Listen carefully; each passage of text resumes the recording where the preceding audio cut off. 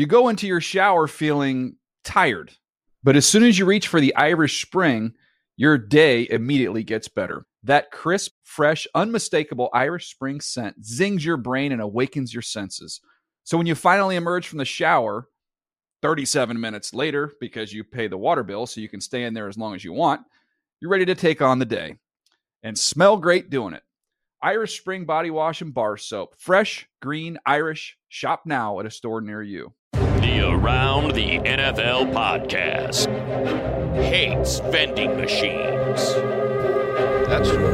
Welcome back to another edition of the Around the NFL podcast. My name is Dan Hansis, and I am joined by a room filled with heroes Mark Sessler, Chris Wessling, and Greg Rosenthal. What is up, boys? Hey, Dan. I'm not sure why vending machines honestly still exist, other than the fact that they're gigantic and they're hard to take out of a building, and that's why they're still sitting in break rooms. And for people that don't know, my feeling is one particular vending machine in the newsroom break room that has been stealing money from people here, and the shadowy league figures look the other way. But at the same time, I know they got more important things to deal with right now, so I'm just going to back off on the vending machine. It's a fossilized idea, and they're mostly filled with unhealthy food. Okay, so speaking of more important things to talk about. the NFL in Week 15, this is the flagship program presented, of course, by Head & Shoulders on a day when, once again, fate shined brightly upon the New England Patriots. A big, huge win for New England. Greg has got a little pep in his step, as he's known to do. Greg, you're feeling good right now? I certainly enjoyed that game, yeah. Nothing gets me more peppy than a article about the catch rule that I just wrote. Way to go. No more catch Nothing like getting quotes off of an Al Riveron tweet sent from NFL operations. That'll get your juices flowing. NFL ops gets me pumped up about professional football personally. So, yes, we're going to talk about that huge game at Heinz Field and, of course, another unfortunate injury. What a season this has been. And the team of ATL with another huge statement and the return of Aaron Rodgers and why it might not matter ultimately. So much to get to. In fact, so much to get to, we should just do it, right, Wes? Let's do it. How you doing, buddy? How you feeling? I feel good today. Give us an update. Where's Chris Wessling at physically? Well, today is good. I'm very hesitant to ever give updates that go beyond the next hour because that's how often my body changes in reaction to the chemo. Last week's chemo ended on Wednesday. Sometimes that stays with me through Thursday and Friday. I feel pretty good today. We'll see. I still have issues. I still get down mentally. And physically, I have trouble eating and keeping food in. So, what a battle! I'll be really happy when that last chemo day, which is January 10th, when they take the pump out. We will be too, just in time for a little Super Bowl run a few weeks later. But I know you must be feeling pretty good because you took the risk of eating some food made here at the NFL. By the way, Sunday night. I haven't seen much of that from Wes here. Last week's wild boar ragu was besmirched in an unfair manner. Oh, you liked it, huh? Not only was it delicious, but it's one of the few things that my esophagus can really handle because it was nice and soft and easy to eat. Big ups to Wild Boar. I never looked at it from that perspective. Do it, Wild Boar. Well, let's save it for the Wild Boar podcast. Let's get to the game, starting, of course, with the AFC showdown of the season in Pittsburgh. Here he goes. Third down play. Fakes the spike. Still has it. Now fires. And it's intercepted. It's intercepted to save the game by Harmon. And the Patriots are going to win it. Absolutely amazing. Jim Nantz, CBS, with the call. We don't have the Zolak call because his head exploded. There you go. Going to get that anyway. After the dreaded catch rule wiped away a deserved Steelers touchdown, Ben Roethlisberger threw a game-deciding interception in the final seconds, and the Patriots held on for a huge 27-24 win at Heinz Field. With the win, the Patriots take over the number one seed in the AFC. The Steelers, meanwhile, play that. The Steelers, meanwhile, will finish the regular season without Antonio Brown, who left this game in the first half after sustaining a partially torn calf muscle, Rap Sheet reports. Yes, Greg, the throne of ease is alive and well. Bully for you. When the Patriots took the lead late in the fourth quarter, Dan, you were disconsolate. I don't know if I've ever seen you as down as in a Jets game. Well, I'm sick of this Greg. And I wrote down some quotes from you, and they were basically said, like, this is so predictable. Anyone watching sports knows exactly how this was going to happen. Yeah. And then Juju Smith-Schuster busts open down the sideline, makes the sort of play that you would expect Antonio Brown to make before all of this happens. And you, after it was all over, we talked a little bit about it, and you say the Patriots are lucky, that they're luckier than any franchise ever. And I get that from another perspective, watching their team. But luck is created by Tom Brady and Rob Gronkowski going down the field and making some high-level plays that only two of the greatest players in NFL history could set up. Luck is made on that catch roll after that happens by Ben Roethlisberger making a terrible decision, throwing the ball over the middle, Eric Rowe being heads up and tapping the ball, a decision that Tom Brady would never, ever make. So while they were lucky, the key players in the game decided it. They set themselves up to get lucky there. They're not all lucky. I just want to make that very clear. No, I know. Patriots are great, and they're also fortunate through the years. Yes, the Ben Roethlisberger throwing the pass, they are fortunate that would have happened, just like in Seattle in the Super Bowl. They were fortunate they called a pass play instead of giving it to Marshawn Lynch, just as they were fortunate on the tuck play. I don't want to take anything away from it. But they were prepared for it, too. They had 3 or 4 guys in coverage. They said they practiced that fake spike play, and it appears that the Steelers don't practice it too well because Ben Roethlisberger disagreed with Mike Tomlin's take of how that play even instructed. He said it wasn't a fake spike play, that he wanted to just spike the ball to set up one more play, which makes no sense. Ben Roethlisberger is just talking out of his ass here because it was 3rd down. A spike would have meant a field goal, and he did do a fake spike, and no one else on the Steelers moved a muscle except for Eli Rogers, and 3 Patriots followed him, and they made the play, and it's another crazy way to win a game. Yeah, it's certainly not the first time we've seen the Patriots maintain their composure and another team act confused with the game on the line. And I think the catch roll ongoing shenanigans really overshadowed. I only saw the last part of the fourth quarter, Rob Gronkowski personally take control of a football game. Right. He couldn't be covered in this game. That was amazing performance. He's the best tight end I've ever seen, and I don't think it's close. This was a top 3 Gronk performance. Yep. And forget the numbers. Who cares what the box score was? The way he absolutely dominated this game. And I don't know about the luck thing, but the fact that this was the game of all games where Antonio Brown, who is coming off a month that, for me, cemented him as my MVP, to lose him early. Because when has he been at his best? It's been in the fourth quarter when the Steelers have to climb out of some sort of dark corner, and you rely on him. Dan, you mentioned there was a 3rd down pass that earlier in the game, it would have been Brown sealing this victory, and you don't have him on the field. When they had a 5-point lead late in the fourth quarter, 3rd down and manageable, and it was Antonio Brown territory, just like, I should add, on the doomed fake spike. Antonio Brown could have been in the middle of that play, too, because he's always in the middle of game-deciding plays like that. And, Wes, you're absolutely right. They kept their composure, and the Pats do deserve credit, but it's just wild.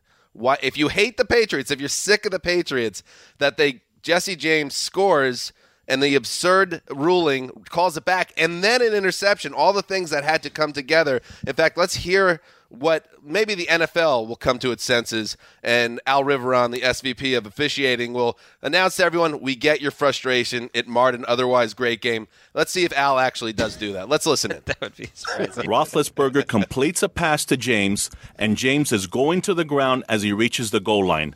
And that's the key here. He is going to the ground. By rule, to complete the process of the catch, he must survive the ground. And by that, we mean he must maintain control of the football. As we see here, he does put the ball over the goal line extended. Once he gets there, he loses control of the football, and then the ball hits the ground. We can see here the ball touches the ground. So therefore, 2 things occur. He loses control of the football, and the ball touches the ground prior to him regaining control. Therefore, the ruling on the field of a touchdown was changed to an incomplete pass. Wes, why is that still bad? Why is it failing the common sense test? It's the most broken rule in sports. It's the most confusing rule in sports. By the letter of the rule, I knew that was not a touchdown, and I wondered why it was taking Romo so long to acknowledge that it wasn't a touchdown. Which added to the confusion and speaks to it, too, that no one knows the rule. Right.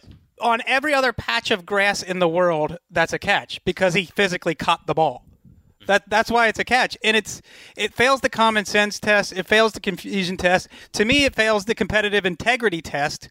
And I think the NFL suffers for it as a product. Well, the thing I don't get is the control part, if we really want to dive into it. Because he says, Tony Correnti, the referee, said in a pool report after the game that James lost complete control of the football. And I don't see how watching that play you can make the decision that he lost complete control of the football. Now, all of these rules were made and control it to the ground and everything in a time when there wasn't 8 different HD cameras and there wasn't these slow motion frame-by-frame replays. And I thought maybe bringing the replay review into the league office in New York would help to clarify things. But I don't think it has. If anything, it's like they are going by the letter of the rule even more, and I think fans and broadcasters and us, we're even more confused. So it remains a problem, but I don't know what the solution is. We can say change the catch rule, but I don't know, change it to what? Change it to what it was before the Calvin Johnson opened the can of worms. Why not 2 feet in control? Why does it have to be so convoluted? Right, because it does follow. That followed what their current rule is. It's not that it's convoluted and confused with that. The whole thing is convoluted to begin with. And I think you have to spend the offseason and say this is one of the biggest issues facing the NFL. It couldn't have happened at a more high-octane point than it did today, but it's going to happen again in the playoffs as it has in the past. This ruling didn't bother me nearly as much as the one in the Carolina-Green Bay game, which was even more confusing. And the bird catch. Yes, the Demir Bird catch. Yeah. And Dean Blandino earlier in the year on Zach Miller's TD that was overturned, outrageously overturned, said, look, the idea is not to get too technical. Don't analyze it to the nth degree. And this is what Riveron and the point you're making, that the league office, they're analyzing it to the nth degree. There's not as much hesitation to have irrefutable evidence like it used to be. And you cannot now – the game itself, the outcome, the Steelers are now 11-3. They dropped to the 2 seed with the Jaguars right behind at 10-4, and they have 2 very winnable games left. Even without Antonio Brown, they could get to 13-3. But we don't know if Antonio Brown does come back, and Rap Sheet says they are hopeful he'll be ready for the playoffs, if he'll be even near 100%. A torn calf muscle does not sound like a good situation. And if they do get to face the Patriots again, it will be in New England, most likely. And all this points in a very bad direction for Pittsburgh's season. It could have, in a lot of ways, it could have ended today. Yeah, I watched this game fairly calm as a Patriots fan because, to me, I've seen so many big games, and the important one is the next one. That this one didn't really. I mean, it matters, but it doesn't matter that much. I think home field is important, but it's not that important. There's a reason why, if you're wagering on it, that it's worth 3 points. That's 3 points. It's not necessarily the end of the world. I think the Steelers, especially with Antonio Brown, are a great team, and they looked like the better team for much of this game, and they did find a way to blow it. But to me, these are two that's really fine good, for New England. But flawed teams. It mattered to Pittsburgh. Yeah. If you're Pittsburgh and you're Mike Tomlin, who cannot get over the Patriots, that entire team, they needed to win this. They need to get home field. You can say it doesn't matter for New England because New England can win anywhere. The Pittsburgh Steelers, this is their season on the line. Mike Tomlin's chance to make a statement win, with or without Antonio Brown. It didn't happen. How much confidence would they take into January? It would have changed the entire season. That's big. You could tell the burgeoning confidence the Steelers had that people like Terry Bradshaw was guaranteeing a victory on Fox today, and it seemed like everybody had that confidence. Now you're going to go into New England with Antonio Brown playing on a partially torn calf muscle. Your confidence is not going to be as high. All right, and I just wanted to point out, we've talked a lot about the MVP race, and I think that was Brady's MVP moment. And as much as what happened with Smith-Schuster's play afterwards and everything that came in a crazy comeback, the reality was they were down 2 scores in this game with 5 minutes to go. Down 8 points, rather, with 5 minutes to go. They get a field goal. The defense gets a 3 and out, and that's why, again, it's not all luck. The defense had to make a play there.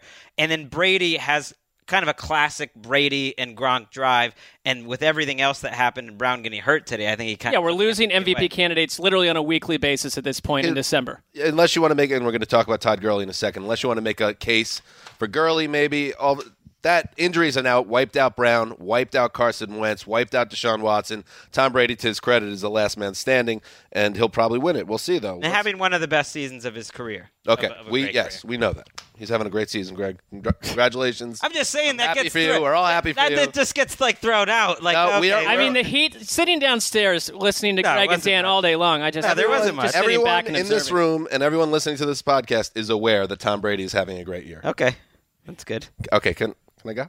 Go. Let's go. Let's check in on the team of ATL. Goff under center. He turns left shoulder, gives to Gurley. Huge hole left side midfield. Gurley sprinting 40. Gurley first down. Gurley 20, 10, and touchdown. Todd Gurley on 3rd down and 20 with a house call. And before the half, this game is all but finished. JB Long, KSPN with a great call there. They'll remember it as the Seattle Massacre. Maybe they will. I don't know. It was 13-0 after a quarter, 34-zip at the half. The game ended 42-7 in favor of the Los Angeles Rams. Yes, the team of ATL, who delivered a thumping that makes you wonder if the Seahawks, as we've known them, are gone forever. The Rams, led by surging MVP candidate Todd Gurley, are now 12-3. With the NFC West and a playoff bye locked in their sights. Wes, this was a very good day for the team of ATL.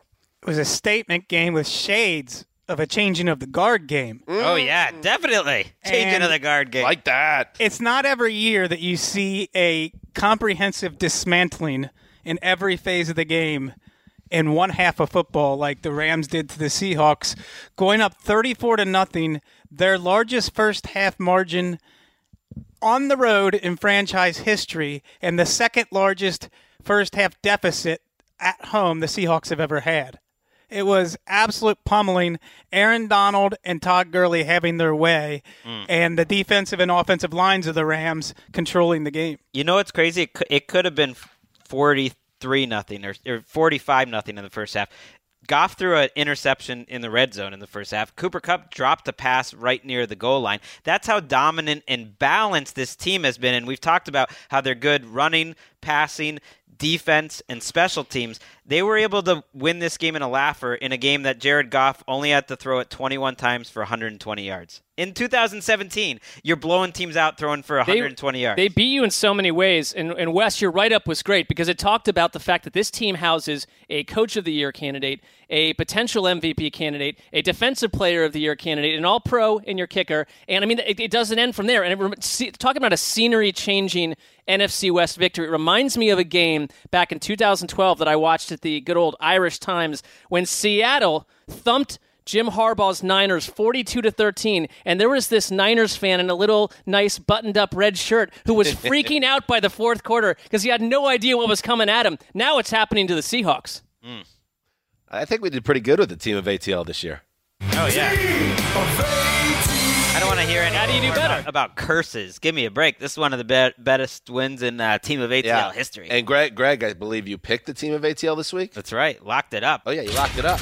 And there were thousands of people streaming out of the clink in the third quarter of this game. There was some video of it. I mean, it was something. And when we talked about this game on Thursday, I thought the Seahawks were going to win it because I thought even down bodies that they had something in the tank in this type of spot. But this did feel like a changing of the guard where those days are now definitively over, it feels like. I don't think we're ever going to see the Seahawks like they used to be. I don't know if I remember a time when a running back had 100 more yards than the other team at the half. Gurley's been sensational, and he's getting better every week. He's been the best running back. He hasn't got as much pub as people like Alvin Kamara this year, but he's been the best running back in the NFL. He had 180 yards and 4 touchdowns, and he left in the middle of the third quarter, never to return because the game was already out of hand. And Aaron Donald had 3 sacks, 4 hits, 2 tackles for loss, a forced fumble, all in 2.5 quarters. I think he's the best defensive player in the league, so he was my... Russell Wilson called him that going into this. He was my default choice for Defensive Player of the Year through 3 quarters, And now I think this type of performance in piling up some of those sacks and stats and it being in a big game, now I think people are going to vote for him. Wait, I think you had a Saints player as Defensive Player of the Year about he was 10 number days 2. ago. He was number 2 in the 4, and I ranked him or whatever. You're lucky because we can't keep track of all your predictions, so we have no idea if they're correct or not. That one's not so much a prediction as Bobby Wagner after the game. You mentioned, Dan, possibly the end of this Seahawks dynasty. I think if they all get healthy and back, look, they're missing 4 or 5 good starters. They can be very competitive next year. But you are seeing some of the things that happen late in these runs. After the game, Bobby Wagner sent out a tweet, which was quickly deleted. Keep my name out your mouth. Stop being jealous of other people's success. I still hope you keep balling, bro. To Earl Thomas. In response to? And that was in response to Earl Thomas's opinion that he should not have played with his injured hamstring. Oh, boy. Loss. He tried to fight through it. I don't think Bobby Wagner's hamstring was the difference in the game. Well, Greg, the Seahawks now 8-6, so it's time to fire up the old Greg Rosenthal tabulator. Any path for them if they close out, or is it over? Greg Rosenthal playoff calculator now online. They still have a good chance of making the playoffs. If they win their 2 games. I don't know if they're going to win their 2 games. They play the Cowboys and the Cardinals, and they need help. They're going to need the Falcons to lose a game or 2 games probably. Yeah, doesn't part of that good chance include the Buccaneers? Right. In an unlikely upset over the Falcons? I think that they'll need the Falcons to lose 2 games. The Falcons, optimistic robot. The Falcons play the Saints and the Panthers. I mean, I'm just saying, you said if they win their 2 games, do they have a chance? They have a chance. Falcons play the Bucs tomorrow night. Yeah. And very undermanned Bucs team without Gerald McCoy and Levante Davis. Another sensational Monday night tilt. They finished with the Saints and the Panthers, so that, I think, if you're a Seahawks fan, gives you a little bit of hope. But I don't know. This is kind of a dead team right now. All right, so there you go. The team of ATL in a good place. Seahawks not so much. Let's move on. There's a low snap. Rodgers back. Blitz coming. Throws on the slant right side. Caught by Allison. He's hit the ball. Came out. There's a fight for it. It looks like Carolina is on top of it. The officials coming in to take a look. It's Panthers football. Mick Mixon, WBT with the call. Geronimo Allison's turnover wiped away any chance of Aaron Rodgers' magic, and the Panthers held on for a 31-24 win over the Packers in Charlotte. Cam Newton threw for 242 yards and 4 touchdowns in the game, which we'll get to in a second. Let's start, though, with the huge news off the field. Panthers founding owner Jerry Richardson announced Sunday night that he will be putting the team up for sale. This development comes as the NFL takes over the investigation into allegations of workplace misconduct made against Richardson. That report that the NFL was taking over came from Ian Rappaport on Sunday morning. So Richardson, who's been one of the titans in ownership in the NFL since he came into the league, abruptly making this announcement, and it is quite the distraction for a Panthers team that is finding its footing as the season enters its latest stage. It's stunning. This happened. The news that the team was investigating Richardson, which was interesting in itself because he owns the team, and so that he's the one hiring the lawyers, paying the lawyers that are investigating him, came out Friday afternoon, Los Angeles time. And we're talking now Sunday afternoon, and he's selling the team. That is a quick process, which we've seen play out in all walks of life around the country. I think it's stunning in 2013 or 2014. It's not stunning in December 2017 that you can't have this hanging over the team throughout the offseason and whoever knows how else long. There's no tolerance for this. I suppose what makes it a little bit, and you're dead on in your point, Mark, but what makes it a little more surprising for me is Richardson sitting in the owner's box on Sunday. We see the Fox cameras flash to the box, and there's Richardson sitting there not 10 minutes after we learned that a report had surfaced involving Richardson. And it's a situation where it's so sudden. You'd never see this kind of things, but it does tell you a lot of what's happening in the world right now and how it came into the NFL now as well. Well, I think one thing we're seeing is that people in positions of power and influence will have to answer for taking advantage of that position. And you raise an interesting point, moving to the football side of things, that this story isn't going away, and the Panthers, because of today's result and how well they've played this season, they're not going away either. So this is going to be something that the organization has to deal with continuously the next few weeks. Yeah, I was saying to Mark, actually, after the game, which was a huge win for the Panthers, Aaron Rodgers and all the buzz around him leading the Packers back to January gets wiped away, essentially, by through another great Carolina performance. But after this game, this great effort by the Panthers, can you even imagine what was going on in that locker room? How many questions were actually about the game? I'm sure there were, because that's part of the info gathering of reporters, but that's not the story around the Panthers. It's overshadowed, but it's an unprecedented action in an unprecedented time in our country, and the people aren't going to have to ask the Panthers, hey, what are you going to do about it? They closed that case down quickly, and I think that handled that well. When those players walk out of the locker room and out of the stadium, they walk past a statue of Jerry Richardson. Yeah. Well, for now. Yeah, it's not simple. I mean, it is. It's statues can be taken down. We've seen that too. Now toward the game. So, Wes, we'll start with you on this. Aaron Rodgers back on the field. It was a lot of people expected that to be a magic elixir, but he proved to be human because Aaron Rodgers was a little rusty in his return, wasn't he? Yeah, you saw a little bit of everything from Aaron Rodgers today. If you were looking for reason to believe that he wouldn't change his playing style, you found that. He scrambled. He showed no reluctance whatsoever to scramble, put his body in jeopardy, took hits on that shoulder, made one of his trademark sandlot style plays to Randall Cobb for a touchdown, but also the arm strength or the decision-making, probably a little bit of both, was rusty. All three of his interceptions were underthrown, and all three of those plays would have been huge plays had the ball been on target. So I think that was definitely a difference in this game. And for all that being said, he was driving for the tying, or even if they wanted to go for a 2-point conversion, potentially winning score late in the game, only to see Geronimo Allison fumble the ball in Panthers territory. Well, Bad job, Geronimo. It felt to me watching that, oh, yeah, he struggled, but this is exactly what I would have expected. I know that, Dan, you expect New England games to end a certain way, and I totally am with you on that, but I thought this is the perfect Aaron Rodgers return. For all his flaws in this game, he's going to find a way to tie this thing up. Green Bay is going to keep on rolling, but then suddenly the whole Aaron Rodgers narrative got violently short-circuited, and they're out of our life for the most part. You're happy about that, too.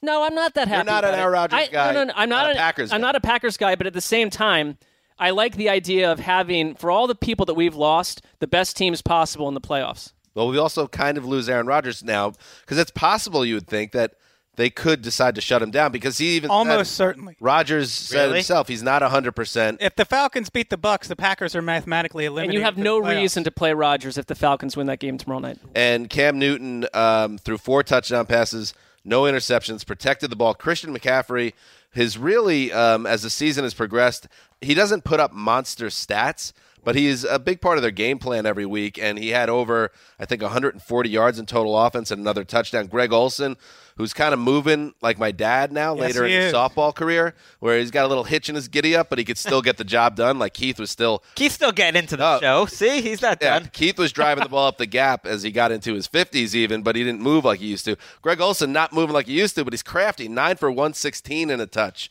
In this game, and that's a big positive sign. Wes, as someone that's enjoyed the Panthers over the years, this team's 10-4. Do you think they could be a team we'd be covering in Minneapolis? They need home field advantage, and I think that Dave Shula deserves credit for his play calling.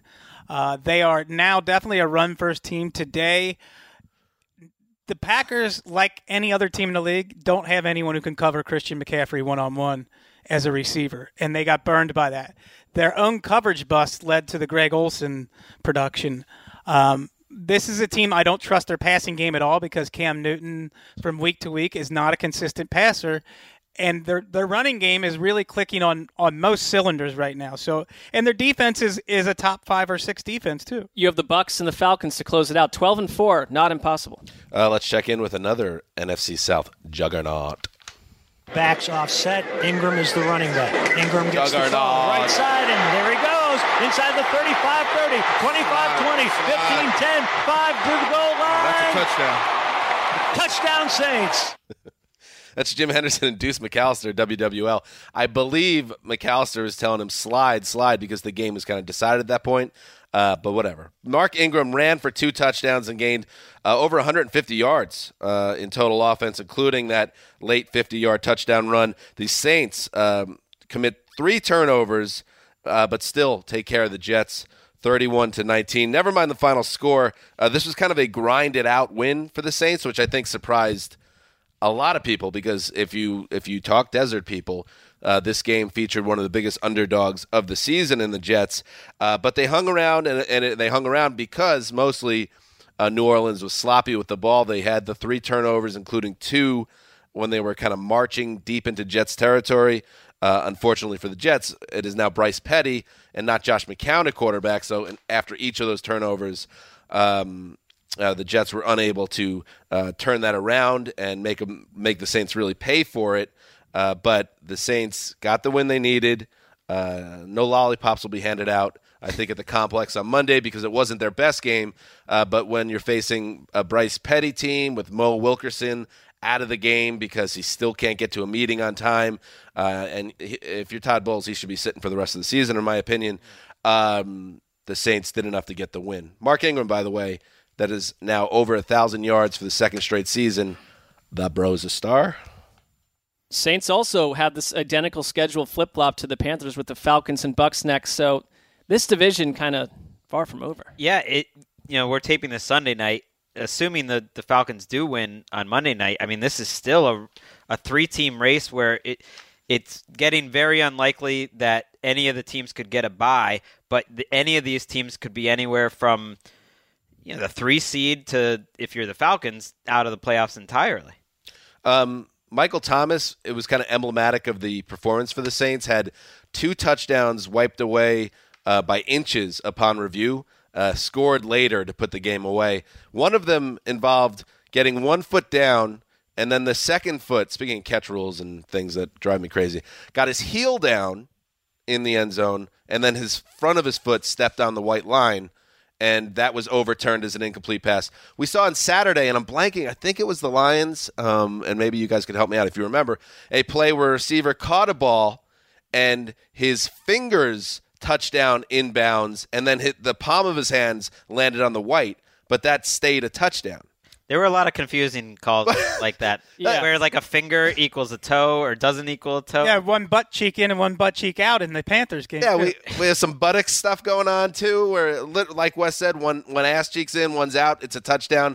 It's very confusing. You know what's crazy is like we sit in a newsroom where you can suddenly like jack up the volume, everyone can sit around and hear everything that's happening. A lot of these people, great football fans, watch these games in sports bars where only one game gets sound, and you're watching replays and having no idea of the drama behind the scenes. Even more maddening. You got to change all this stuff. Saints lost Larry Warford in this game. They have not had Andrews Pete on the field. Those are really their 2 best run blockers, and part of the reason that they're such a good running team. So that's something to keep an eye on. And Cam Jordan, who is trying to get a triple-double.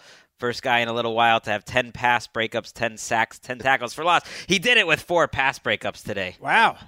Nice stat there, Greg. And lastly, Todd Bowles announced Bryce Petty will start next week as well. And I have to wonder, how bad is Christian Hackenberg? I mean, just let us see how bad he is. I'm just excited. I want to see it. Curiosity at this point. It's one of the worst second-round picks of modern times. For sure. And it really is. It's kind of like the freak show on the boardwalk in Venice, which is shuttered now. But like Christian Hackenberg is now at that level in terms of an Shoot the freak. He's the bearded lady? He's the bearded lady of the NFL quarterback room. Let's move on. 5 claps by Rivers. He fades back on 4th down near midfield. A dangerous lob right side. Intercepted. Backpedaling and falling onto his back. Ron Parker adds a pick to his fumble recovery. Rivers turned over again. Let's move to Saturday night, and Mitch Holdis of KCFX with the call. Phillip Rivers threw 3 interceptions. Kareem Hunt ran for $155 and a touch, and the Chiefs beat up on the sloppy Los Angeles Chargers, a 30-13 win for the Chiefs. A loss for the old Zeuser, who, almost like an act of, I wanted to get in on the fun. Everybody else was excited about the Chargers. So, all right, let's do this. Let's have some fun. And it's like, as I'm watching that game, I'm like, why did I do this? I already have the Jets, who always come up small when you think they're turning the corner. I am not getting involved with the Chargers, who've been doing this for 50 years. You're also the person that had been warning us correctly for weeks that the other side of the Chargers was due to come home to roost here. Yeah, so that's exactly what happened. Whatever. Wes, this was not the Chargers team that got everyone excited over the last month. Almost every element that contributed to their winning streak came back to haunt them in this game. Injuries were a big factor, especially in the second half. Special teams play was a factor. Poor tackling was a huge factor. And the hottest quarterback in the game went cold and threw 3 second-half interceptions. That makes 6 of his 10 interceptions this year came against the Chiefs. And Keenan Allen means probably almost as much to the Chargers as Antonio Brown means to the Steelers. Last month, for sure. And that I don't know what his injury status is going to be moving forward, but they are not out of the AFC wildcard race at all mathematically, but if they don't have Keenan Allen, they're not the same team. I want to say, how dare you, Chargers, for doing this to us. But at the same time, I think this is the kind of game that gets Matt Nagy a head coaching job. I mean, I give Andy Reid credit because I'm sure there's a lot of pride attached to this, to hand over play calling duties, 2 or 3 weeks ago. It reignited for whatever reason. We don't know how these things suddenly work. Maybe it helped to take this off Reid's plate with whatever else he's doing. But the offense is back. And of all things, the fact that the defense, thanks to turnovers, hold the Chargers to 13 points, and offense looked as hot as any in the league, a stunning result. Well, it's easy to forget in this game. The Chargers were winning the game late in the third quarter. It was a close game, and I think that the edge in head coaching is why the Chiefs are going to be the AFC West champions. I know he gave the play calling over to Nagy. It's his offense. I'm sure he has a lot of input even during the game. He certainly has a lot of input. What if Nagy's like, I'm not listening to you. No. You're out. He certainly has a lot of input into the game plan, and they outcoached the Chargers. They came out with great play calls, and it was definitely Andy Reid who's choosing to go for it on 4th and 3 on that first drive, which really set a tone of aggressiveness, and they picked it up and they scored. That's future Colts coach Matt Nagy. Or future Browns coach, because Hugh Jackson winds up in Cincinnati, baby. What do we know about Matt Nagy? I know more about Charles Nagy than Matt Nagy. Andy Reid called him the best head coaching prospect he's ever had. That includes Doug Peterson, who's a coach of the year candidate this year. Andy Reid's coached about half. I love Matt Nagy. Andy Reid, get ahead of that, is the second most important coaching figure of the last 20 years behind Bill Belichick. Not only is he a top 5 coach, he's had all sorts of coaches go through his staff and go on to bigger and better things, including a lot of good ones. Some bad ones, some good ones. Embarrassing that you missed Al Groh. So number 3, probably. The Chiefs looked like the September and Did you hear my Al Groh joke, Wes? Yeah, big time. I missed it. Run it by me again. Scanning right over it. He was number 3 on the influential coaching list of the last 20. He's on the Parcells tree. Yeah. Go ahead, Wes. Well, the Chiefs look like the September and early October Chiefs for 2 straight weeks now. And offensively, it's easy for me to believe they're back. The running game is certainly back. The offensive line, Kareem Hunt looks good. Defensively, I think it remains to be seen how much of this is home field advantage. Peters and Houston were awesome, though. They have superstar players who occasionally in a big game like this can just win it on your own, and Marcus Peters and Justin Houston were dominant in this. And I think the football cognoscenti, which includes us, deserve, Sorry, Chiefs. We counted you out a couple weeks ago. Oh, totally. They're okay now. They're looking good. I gave them credit right before their losing, or right into their losing streak, and then they lost. So screw them. It's a week-to-week proposition. Right. I watched the pick-up segment this morning. My children requested it because they're like, let's watch the Daddy Show, and it's been a few weeks. I showed them that Daddy Show, the win, lose, or draw segment that we did Pictionary a few weeks back, and all 4 of us confidently picked the Raiders to beat. Half our rating share coming from the Rosenthal house. We're down. I heard they cut us now to just a 10-minute sliver on network. Yes, down from 4 airings to 2. Although it's 10 minutes. In the NFL's defense, I thought about 4 a.m. I thought about it on Saturday as I was watching, NFL games all day on NFL Network, and thought, well, I guess that makes sense that they went with Bears, Lions, and Chargers, Chiefs over NFL Pick'em. Well, that's a sensible decision, maybe right? Maybe Chargers, Chiefs. I don't know. And speaking of Chargers, going to Charger. Sorry, Chargers fans. They got your hopes up again. Let's move on. 3rd and 6 from his own 23. Play clock to 1. They get it off. Dalton looks left. Intercepted! And it's intercepted! Eric Kendricks near side. 20-15-10. Touchdown! Hello. Eric Kendricks with a 30-yard pick six. 13-0. Vikings! He does the 0 thing. Paul Allen and Pete Bursich of KFXN with the call. Yes, Eric Hendricks came up with a pick 6. Case Keenum delivered another professional, productive game.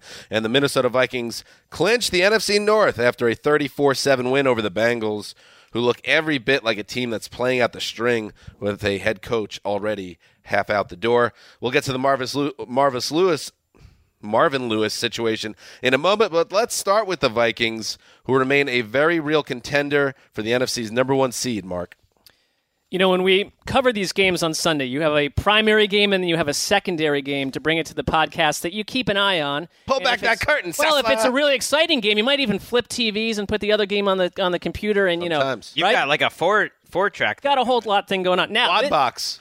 With about less than 6 minutes to go in the first quarter, when Kendricks had that pick six, making it 14-0, I didn't really observe this game again. I will go back and track it here and there. The Vikings romped over Cincinnati in every possible way, and the Bengals with 42 total yards in the first half, the third fewest in the Marvin Lewis era, and it is not deceiving. This team, since that loss to the Steelers, has looked as bad as they got wiped out by the Bears. They are asleep.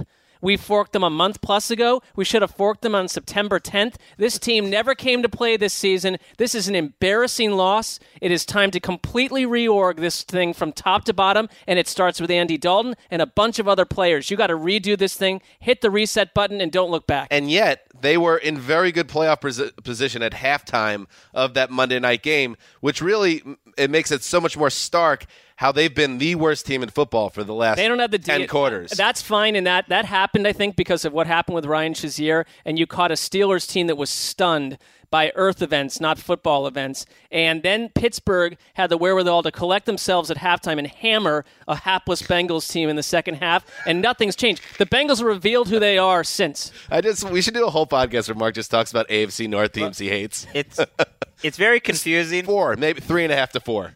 Yeah, the Bengals at least are giving Mark joy, so they've got that. It's very confusing to me that there are multiple reports come out, from Rap Sheet, from ESPN, that Marvin Lewis is leaving at the end of the season. Well, Marvin Lewis is an idiot. Including one where Ian talks about speaking with Marvin Lewis. Okay, that's part of his report. Solid source.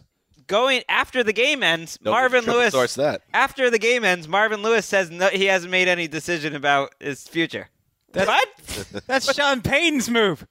What's going? I know, but this time it's official. His contract's over. It's been an interesting era. This probably isn't the podcast to talk about it. I mean, he did do a lot of good things. He's well over 500 as the coach of the Bengals. He raised the Titanic. Right. Solomon Wilcott's told Dan. Yeah, once upon a time on a feature I can no longer talk about. Their coaches, since Paul Brown died in 1990 or 91, I believe, their coaches outside of Marvin Lewis have a .270 winning percentage. Right. That's like Hugh Jackson bad. But things always end badly, and this is kind of a typical bad ending. And the Vikings deserve a lot of credit. Not that we're surprised at this point; they're so consistent for playing their type of game and just hammering them and totally complete dominant showing. Yeah, I mean they are gonna get a bye. They are still in the mix for a number 1 seed. They haven't officially clinched the bye, but. And it's funny you just cited as an example of badness Hugh Jackson. He is being connected as a potential Marvin Lewis replacement.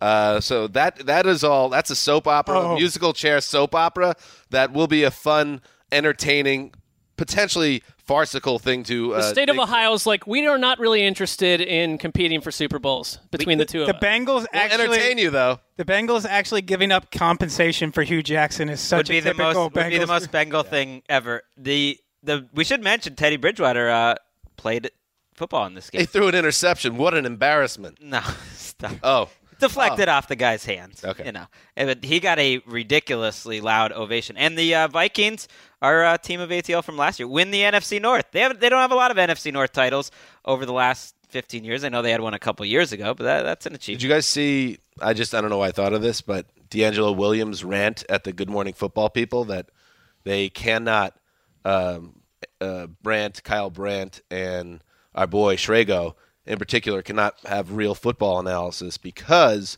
they never played the game. I mean, at best, unnecessary. Do you think except Kyle Brandt did play college football. Right, he played at Princeton. That's beside the point. Do you think, knowing that, D'Angelo Williams likes our podcast? No, I'm sure he sees us as maybe one or two of us played Pop Warner roughly a decade or two ago. Sure, I'm sure there's a lot of respect. I don't think he knows we exist personally or the podcast itself exists. But I'd like to see him compare the analysis of people who didn't play football with the analysis of people who did play football. Yeah, it's pretty grim actually. Plug in D'Angelo. Let's move on. Yeldon, the running back, is the shotgun. He drops the throw to Blake. Blake looks, fires Ray toward Lewis. the goal line. Caught by Jadon Mickens into the end zone. Touchdown. How many does this guy plan on scoring? Touchdown, Jacksonville. He scored 2. He planned to score. He planned on more. He scored 2. Frank Frangie, WJXL. Frangie. The Frangie man. Frangatron. Franjorama. Blake Bortles threw 3 touchdown passes, 2 of which went to Jaden Mickens. How many does he plan to score? He scored 2. And the Jaguars clinched a playoff spot for the first time since 2007, a 45-7 wipeout of the Texans, who are limping to the finish line. We now welcome in Nick Shook, brains, body, and analysis. You know who else scored? Never played the game at the professional ranks. I did not. That was also very awkward, that Good Morning Football exchange. You know who scored 2 touchdowns as well on Sunday for the Jaguars? Oh. Tommy Bohannon. Oh, yeah, Jets draft pick, I believe. Fullback Tommy Bohannon. Anyone seen Tommy Bohannon lately? Hey, anybody see Tommy Bohannon? Hey, I'm not leaving here until somebody tells me where they seen Tommy Bohannon. 2 carries. Yeah. 2 yards. 2 touchdowns. Bang. That's a Tommy Vardell dream game. You find him in the end zone is where you find him. Touchdown, Tommy Vardell. This game was all about Blake Bortles, who I'm convinced we've been watching a body double for him for the last 3 years and until the beginning of this month, plus a couple games, because he's been on fire in Fuego. 21-29, 326 yards. That's copyrighted, by the way, in Fuego. Dan Really? Patrick, I think you're in trouble. Uh-oh. Oh, well, I'm going to have to go talk to the suits now. Yeah. See you guys later. 3 touchdowns, a passer rating of 143.8. It's his 3rd straight game where he's broken 100 by a significant amount. And he looks like a quarterback. On this podcast, I remember you, Dan, and we all agreed with you. Sure. Shook pointing a finger at Dan's face. I'm waiting. Yes, sir. I want the truth.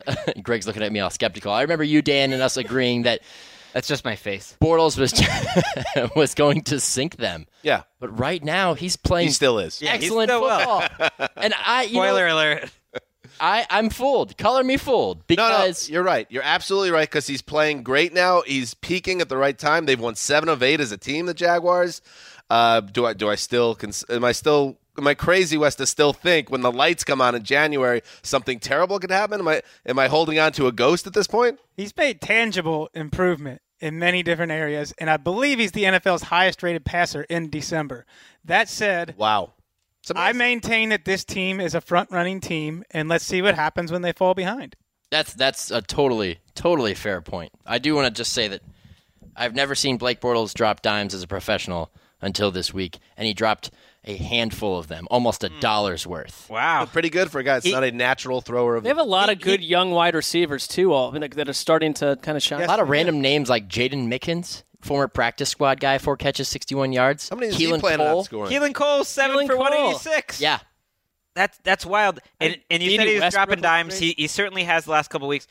I feel like people kind of have erased from their memory the 2015 season when Blake Bortles had a lot of really good games and finished the season as someone everyone believed was We were high on him. a middle-of-the-road starter. Now, that's not unbelievable, but that's saying he was better than about half of the league, and he had some really sensational plays. So he's had that capable if he can be coached up enough and maybe just make better decisions. Oh, and by the way, his own commitment and diligence to the game. Yeah, that was a huge part of what people were talking about last offseason was that, is this a guy that's really committed to the game? And I think that we're seeing a different Blake Bortles from the neck up. They've blown out the Texans twice. They're in the playoffs. That Steelers loss, though, really, I don't think it should take the wind out of their sails, but they were looking at control of the number 2 seed if the Steelers had held on to that. And now they're going to need some help by an unlikely team to take off the Steelers or the Patriots in the next 2 weeks, where both teams will be heavy favorites both weeks. I do want to point out, just in defense of the Texans, who are not a good football team at this point, that the Jaguars happened to avoid playing Deshaun Watson in both games. Yeah, I do wonder, we're waiting for the Bordeaux playoff collapse. There aren't many good AFC defenses. Steelers defense isn't great anymore. The Patriots defense certainly isn't great. The Chiefs defense isn't great. So the teams that the Ravens, the teams that we know that are in the playoffs, not very good defense. Put them in the Super Bowl. That's a good point. Let's move on and check in with another AFC South team. A 45-yard field goal attempt.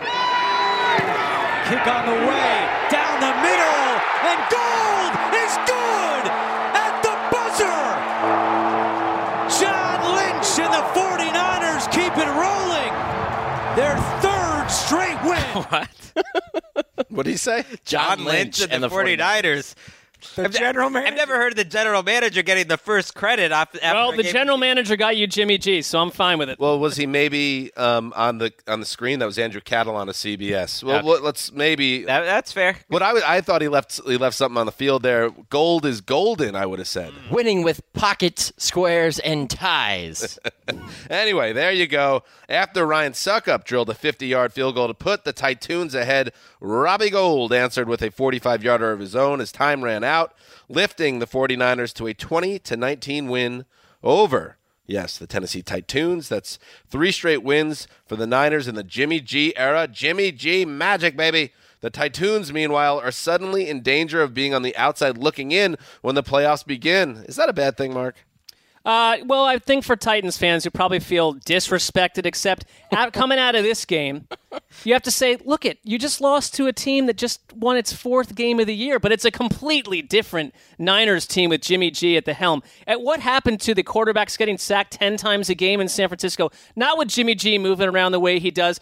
He took the lead twice in the 4th quarter, and that last game-winning field goal march, it started with Jimmy G pristinely pegging 3 wide receivers, just like Brady did against Pittsburgh, moving the team in adequate time, downfield in perfect position for the game-winning field goal. He threw for 381 yards. Wow. Mariota was not the problem in the second half of this game. There's nothing around Mariota. He did what he could, but they could not, this Dick LeBeau defense could not stop Jimmy Garoppolo, and Jimmy Garoppolo has less around him than Marcus Mariota does. So no excuses for the Titans. Jimmy Garoppolo has less around him than just about any quarterback in the NFL. He creates, and suddenly guys like Garrett Selleck and George Kittle, George Kittle looks friggin' amazing. All these dudes that were complete fantasy dead weight for the entire season have come to life with Jimmy G under center. And you know what? I'm going to keep trying to lock him up. Not confirming that tonight. I'm going to look at the entire schedule. But they got me 2 locks. I couldn't be more happy. Our Reddit board signed up for Jimmy G tonight. Oh, good. They know what they're doing. This lock match is coming right down to the end. They did this week. They're learning. They're learning. They've locked up the Jets twice. They're learning. They're learning is right. I'm a George Kittle guy. I like George Kittle. He's huge. I like Trent Taylor. I like that the rest of the country is watching the biggest AFC game of the year. We've been talking about it all season. A lot of people have kind of an eye on, an NFC West changing of the guards. But Sessler's over in the corner, and he's locked into the team of Sestiel, the San Francisco 49ers. Yes, I am. I am. Let's move on. Cousins under center on 2nd and 10. Fakes the reverse. Under heat. It's a little screen past the Bibbs. He's got blockers at the 30. 25 to the 20. Up the right sideline 10. Into the end zone. And it's a Redskins touchdown. Capri Bibbs takes it all the way. Larry Michael, WTEM, sounded a lot like Patrick Claybon. It was the only game in Week 15 with no playoff ramifications, and the two teams played like it. Kirk Cousins threw for 196 yards and 2 touchdowns, and the Redskins held on for a 20-15 win over the Cardinals in Landover. Shook. Let's really dig into this one. Yeah, was there anything to take out of this game? Speak quick here. Actually, okay. Fun fact. Did you know that before it was called Landover, it was an unincorporated territory called Raljon? Raljon. Jack Kent Cook named it after a combination of his 2 kids' names. Anyways. Sounds like a evil corporation name in a bad 90s. For a dog food. Yeah. What was it again? Raljon. Raljon. They sell industrial wire. Ralph and Johnny? A division of Purina. Textiles, those kind of things. The front. 16-41 from Blaine Gabbert. 3 different times there in the red zone, couldn't get in the end zone. Settled for field goals all day, including the final possession. It was just a symphony of just errors, and I I felt pain for the Cardinals and their future because, we spent a little bit of time being like, hey, maybe Blaine Gabbert might be the guy. Yeah. No, he's not. I felt some sympathy pains that we assigned this game to you, Shook. We love having you on here, but sometimes when you're the new kid in town, you have to take one for the team. So that's what happened. Listen, I watched all. I know we just talked about the 49ers. I'm a grown-up Browns fan, and I watched a lot of 49ers games in the last few years. So it's okay. This was not that bad, but this was a really ugly game. I think Capri Bibbs, what we heard, was about the only highlight for the whole day. Okay, are you going to get a pumpkin? Yeah. Of course. It's a little late, but time to grind. Why not go Sunday morning before the games? Why do you wait to go? How do you know he didn't do that? Oh, do you go twice? You gotta let your muscles rest. Are you just saying that you're going, because you want to hear this drop? Yeah. Well, here's the thing. Why don't we just come in when I come in at place? Is that too much? Does it make people? Do you want playing music? No, I don't want playing. All right, there you go, Shook.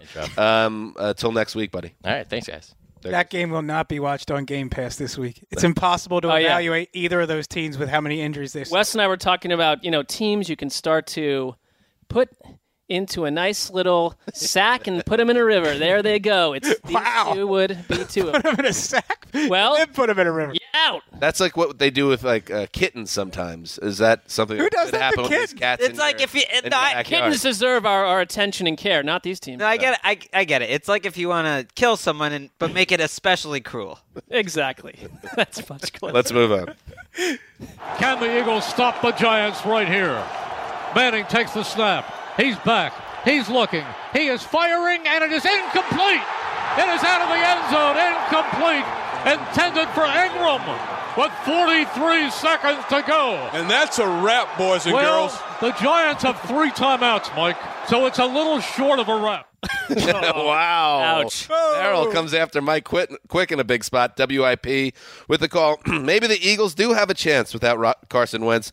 Nick Foles stepped into the starting lineup and threw 4 touchdown passes, and the Philly defense got that 4th down stop to hold off the Giants, a 34-29 win for the Eagles at the Meadowlands. Mark, the half-glass full viewpoint here is that Nick Foles moved the football, put points on the board. The half-glass empty is that the Eagles' defense got carved up by Eli. How do you view it? Yeah, I think that's pretty accurate. I mean, you think that people would come out of this saying if the Eagles had lost, Nick Foles will be the reason. Nick Foles was fine. If he doesn't turn the ball over, what happened today, they got it done on offense. I mean, it did not look like what we saw under Carson Wentz. It's a little bit of a different operation, but who expected Eli Manning to carve up what is a very good defense for 434 yards and 3 touchdowns? Vintage. It was a big difference having Sterling Shepard back in this lineup. And Evan Ingram is a star. He is an absolutely fascinating tight end. We've known that for weeks. But guys like Roger Lewis, Tavares King, they were all making plays against the secondary. This is a game where you want to point to the kicking changes, what the less effective kicking having a direct impact on the way teams have to deal with the fourth quarter. Aldrick Rosas misses a field goal and an extra point in this. They are driving down at the very end, and Eli Manning had to go for a touchdown. You lost this game by 5 points. They could have easily kicked a field goal, and they would have knocked off the Eagles. We'd be saying something different about Philadelphia right now.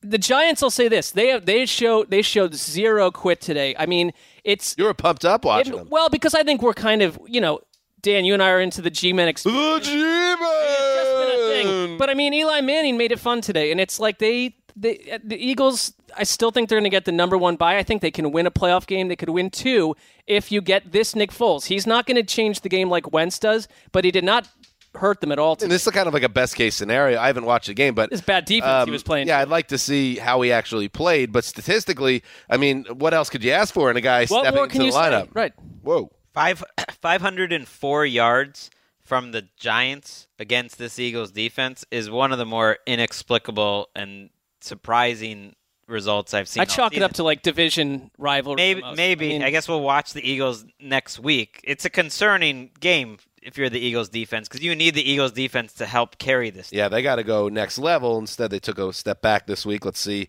how they look. Who they got next week? Oakland, then Dallas. Okay, manageable. Let's move on. They've got their bye. Jay Cutler ready to go. The snap. Bills rush 4. Stunts up front. Cutler gets rid of it. Fires downfield. Picked off. Intercepted at the 45-yard line. Picked off by Tre'Davious White. This time he slides down, and this one will end it. John Murphy, WGR, with the call. The Jay Cutler feel-good story reached its anticipated conclusion on Sunday as the veteran threw 3 interceptions, including the killer game-deciding pick right after Miami had recovered an onside kick late in the fourth quarter, allowing the Bills to hold on for a 24-16 win in Buffalo. Greg, the Bills are suddenly 8-6 and in line for a playoff spot in the AFC. And as everyone should know, that has not happened in 18 years. Well, they have to go to New England next week, and that'll be a big game for them. And if they fall, they're 8-7. They lose a little bit of control. This, to me, was more the end of whatever hope there was about the Miami Dolphins, and it felt kind of typical. Felt fitting that the 2017 Dolphins ended on a Jay Cutler just throw to nowhere. Like, they had the onside kick. He was getting pressured, and he just threw it up right to Tre'Davious White. There's no defender in the area, and that was the day for Jay Cutler, was just kind of throwing it up inexplicably and receivers not being anywhere near the ball. Jay makes a throw to nowhere. He's throwing the ball 49 times today. He on the road to nowhere. He fumbled. He threw three interceptions. They were all of the ugly variety, none of the the Cutler variety. Yeah, they weren't like, oh, that wasn't his fault. It's like they were his fault.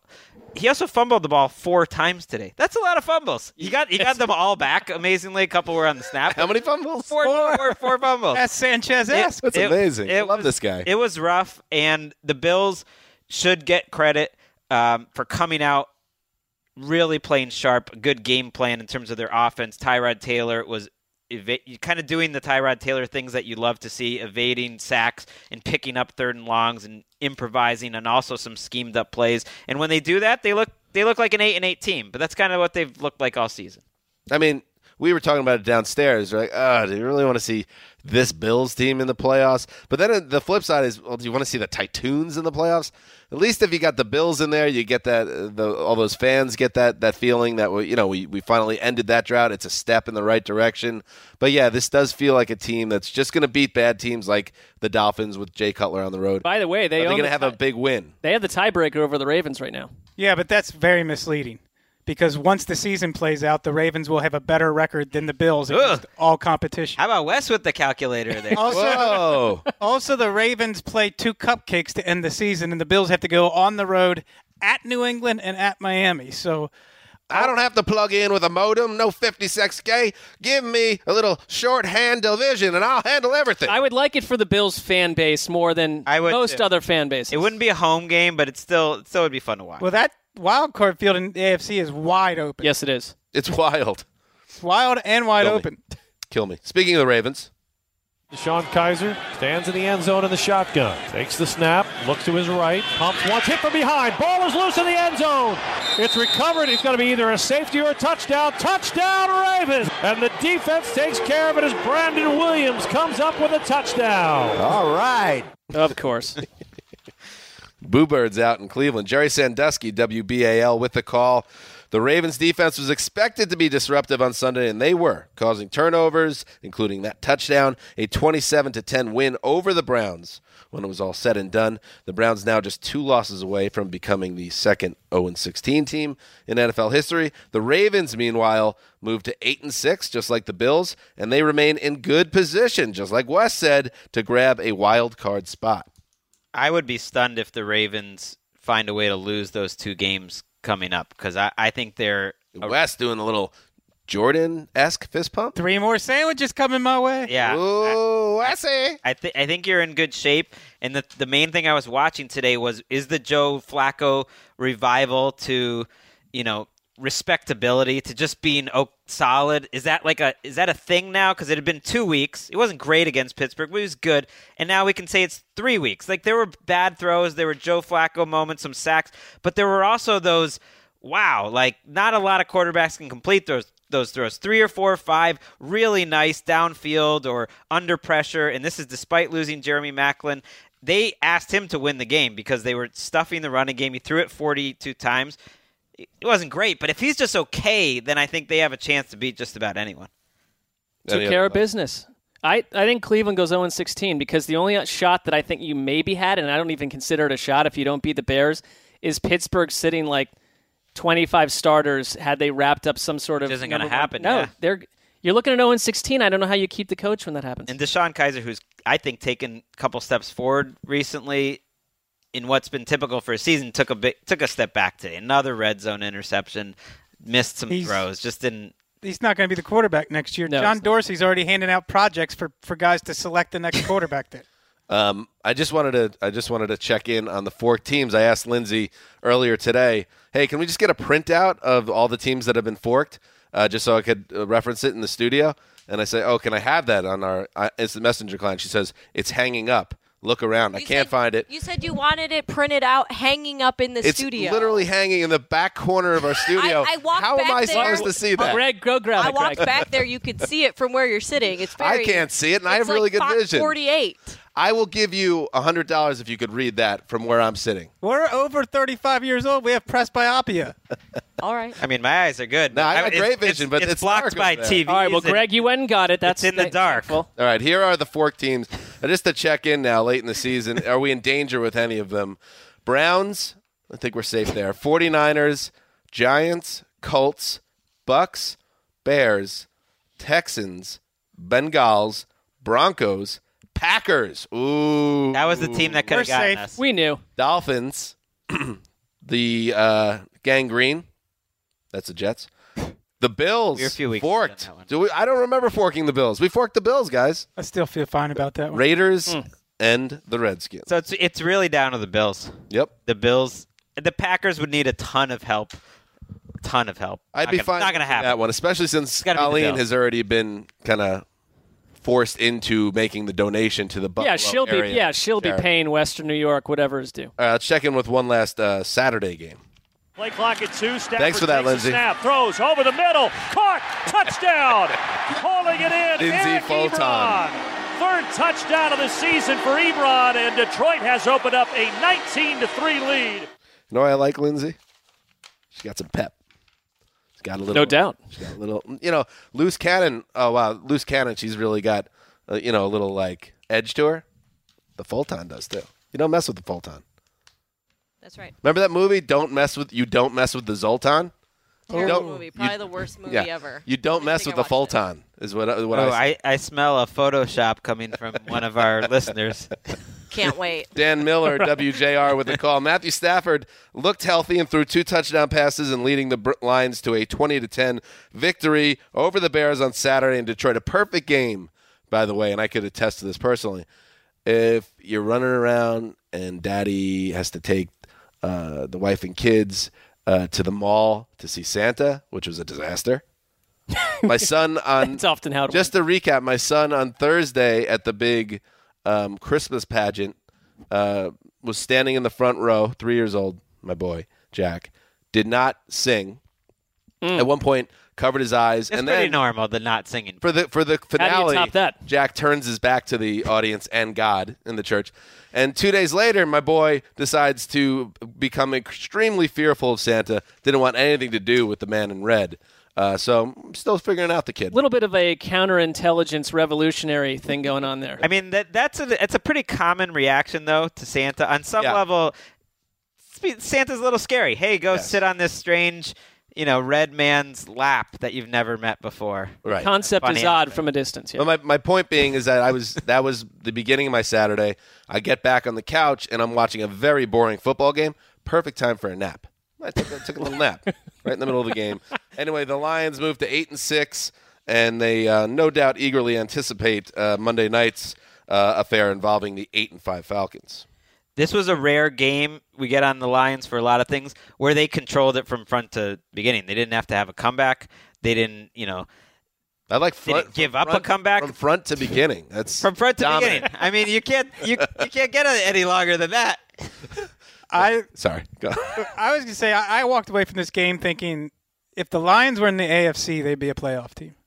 They might be a playoff team if they play the Packers, for instance, without Aaron Rodgers, which seems Are you tabulating?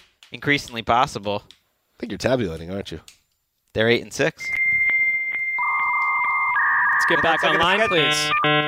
They're at Cincinnati next week. Playoff calculator now online. Dead men walking. I'm not even sure if Cincinnati will literally show up for the game. Mark put them in a bag and threw them in the river. They might just win that by forfeit. That gets them to 9-6. Marvin Lewis holding a dog with some woman that he picked up at the supermarket, watching the bus drive away. And then they're hosting Green Bay, who at that point is likely to be eliminated and very possibly is sitting Aaron Rodgers. The Lions have already shown they can beat Brett Hundley. They did that earlier this season on Monday Night Football.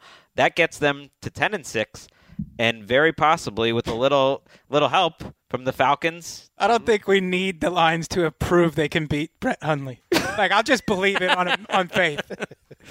Just saying, could happen in this deep NFC.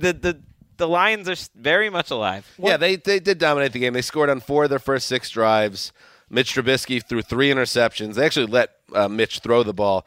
Darius Slay played a great game. He's probably going to go to the Pro Bowl. From front to beginning, he's been a great player all year. This Bears team has so much work to do in the offseason. If they don't want Mitchell Trubisky's career to get vastly off track at some point here, I mean, you've got to do a lot. I mean, this is a team that relies on Tariq Cohen basically breaking 2 returns a game to have a shot. He had a big return called back yesterday, and Chicago had no chance to win this game when that happened. How bad have the Bears been under John Fox? They've lost 6 of 7. They're 4-10, and that is now in 3 seasons under Fox, double-digit losses after all 3 years. So Johnny ain't going nowhere but home after this season. I'd like to see Hugh Jackson wishes he had John Fox's record, but yeah. I'd like to see Eagles quarterbacks coach John DeFilippo, who Mark is familiar with, working with Mitch Trubisky next year. I like that. Roll, John. Good coach. Let's move on to Sunday Night Football.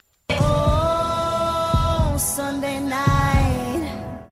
Avoids the sack, and he's going to try to run it in. Oh, did he lose the ball? Yeah, did he lose the ball? Does it go out of the end zone? Does he lose the ball? The Cowboys are signaling for a touchback. This could be a touchback. The runner fumbled forward through the end zone and out of the end zone. Touchback. The ruling on the field is a touchback. Yes, on a day where the arcane, clunky NFL rulebook decided the game of the year. How fitting that Sunday Night Football ended with the dreaded fumble touchback rule. It cost the Raiders their season, or whatever was left of it, a 20-17 win for the Dallas Cowboys in Sunday Night Football, a game in which, yes, Derek Carr scrambling towards the pylon with less than a minute to play, had the first down, but had the misfortune of losing his grip on the ball. It goes out of bounds. Chris Wessling, that's a touchback to Dallas, according to the rule book. And the Cowboys are alive in the NFC playoffs, and the Raiders are done. Yeah, ended the Raiders' drive, ended the game, ended their season, and put their fans out of their misery. Season-long misery watching this bad football team. One of the most disappointing teams in the NFL in the most disappointing division. It was kind of, I don't know what the word is, anticlimactic that the Marshawn Lynch return to Oakland, like feel-good story, all but ended tonight with him losing it on the sidelines, yelling at the officials, I guess for that call, but it was undeniably the correct call. You know, everybody calm down a little bit with this. Marshawn Lynch is amazing thing. I mean, what are you doing? He's a great running back. Yeah, he's a great running back, but this like amazing man angle. What are you doing in the official faces? That was a perfectly called play. Everything he does is precious. Right. Not precious to me anyway. The call was correct. The rule, much like the catch rule, is complicated, but it's poor. I think they need to put the touchback back to the 20-yard line. You keep possession, but you're way back up. It's like a touchback, except you keep the ball. You don't lose possession. Fumbling out of the end zone is a bizarre rule that just doesn't really. Does the down count? Down's got to count. Yeah. Why do we have rules that punish athletes for making spectacular attempts at plays? Well, I do think that players might have to rethink all the diving at the end zone, though, in that way, because it's happened so many times. Jesse James, the Steelers win if he just holds on to the ball there. He did. He crossed the pylon. I know, but with the ball in his hands after catching it. If he hadn't gone down, I hear what you're saying. In Derek Carr in that situation, Jeff Heath did a great job getting over there, but ultimately, like if he had just taken that, if he had gotten the first down, or he'd been a little more careful with the ball security, they have first and goal at the 1 and they win that game. We should mention the other most amusing part. The game itself was okay, but the really amusing, and it was a gutsy onion call by Jason Garrett. 4th and 1, 5 minutes to play in the fourth quarter. At their own 39, the Cowboys decide to go for it. Empty backfield, which is a little weird. Someone goes in motion, and Dak Prescott takes a snap, surges forward. It appeared, at least by first glance, that Dak got it, but they decided to bring out the chain gang, and it is so close, the measurement, that Gene Steratore, who called who made the Dez caught it decision, maybe this was a bit of a makeup call, decides to fold over a index card. What a day for the NFL officials. To decide if he actually just did get the first down, and that was through the bent index card. The decision was made that the Cowboys did get the first.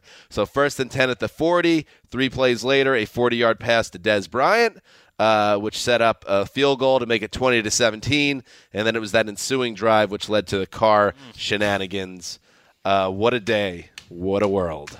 When Al Michaels is, kind of putting his hands up of like what's a catch, what's anything, like he doesn't understand the rules, then we're in trouble. Al Michaels' quote, "This will live in infamy."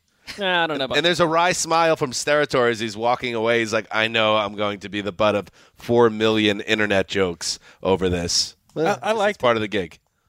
How else are you going to tell if it's a first down? I thought it was pretty ingenious. I don't get. What did it do, though? That's what I'm confused about. It measured whether it was actually that far. The card was hitting the football, right? Which makes it a first down. But it was bent. Right. It was folded, so... He folded it tight together, It wasn't that tight, though. Well, they were upset. Del Rio, in theory, I guess, was upset because, it's a double piece of paper versus one. If it's that close, could have been a single piece, maybe it wouldn't have been. I mean, the Cowboys are now 8-6. They would have... Fix your rule book. They would have been all but knocked out if they lose this game. Imagine a scenario here where the Cowboys win next week against Seattle, win against Philadelphia, and they end up getting into the play. Who knows? It could change NFL history, that index card. They'd be killed. They'd be robbed on a catch rule situation against the Patriots in the Super Bowl. If you don't like the Cowboys, though, I have some good news for you.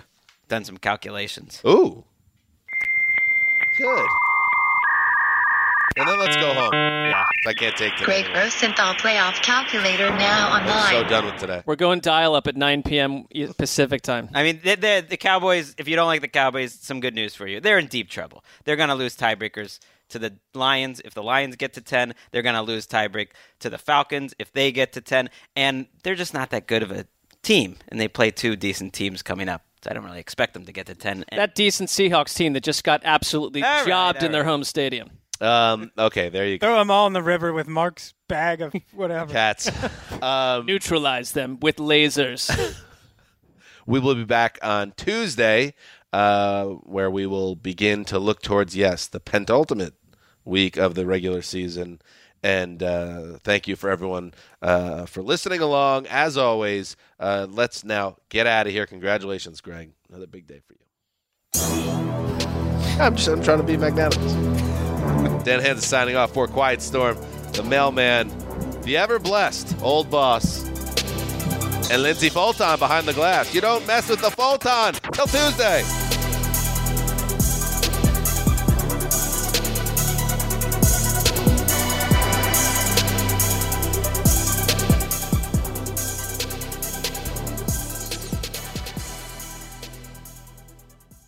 You go into your shower feeling tired, but as soon as you reach for the Irish Spring, your day immediately gets better. That crisp, fresh, unmistakable Irish Spring scent zings your brain and awakens your senses.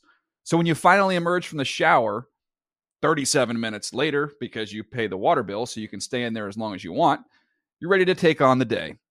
And smell great doing it. Irish Spring Body Wash and Bar Soap. Fresh, green, Irish. Shop now at a store near you.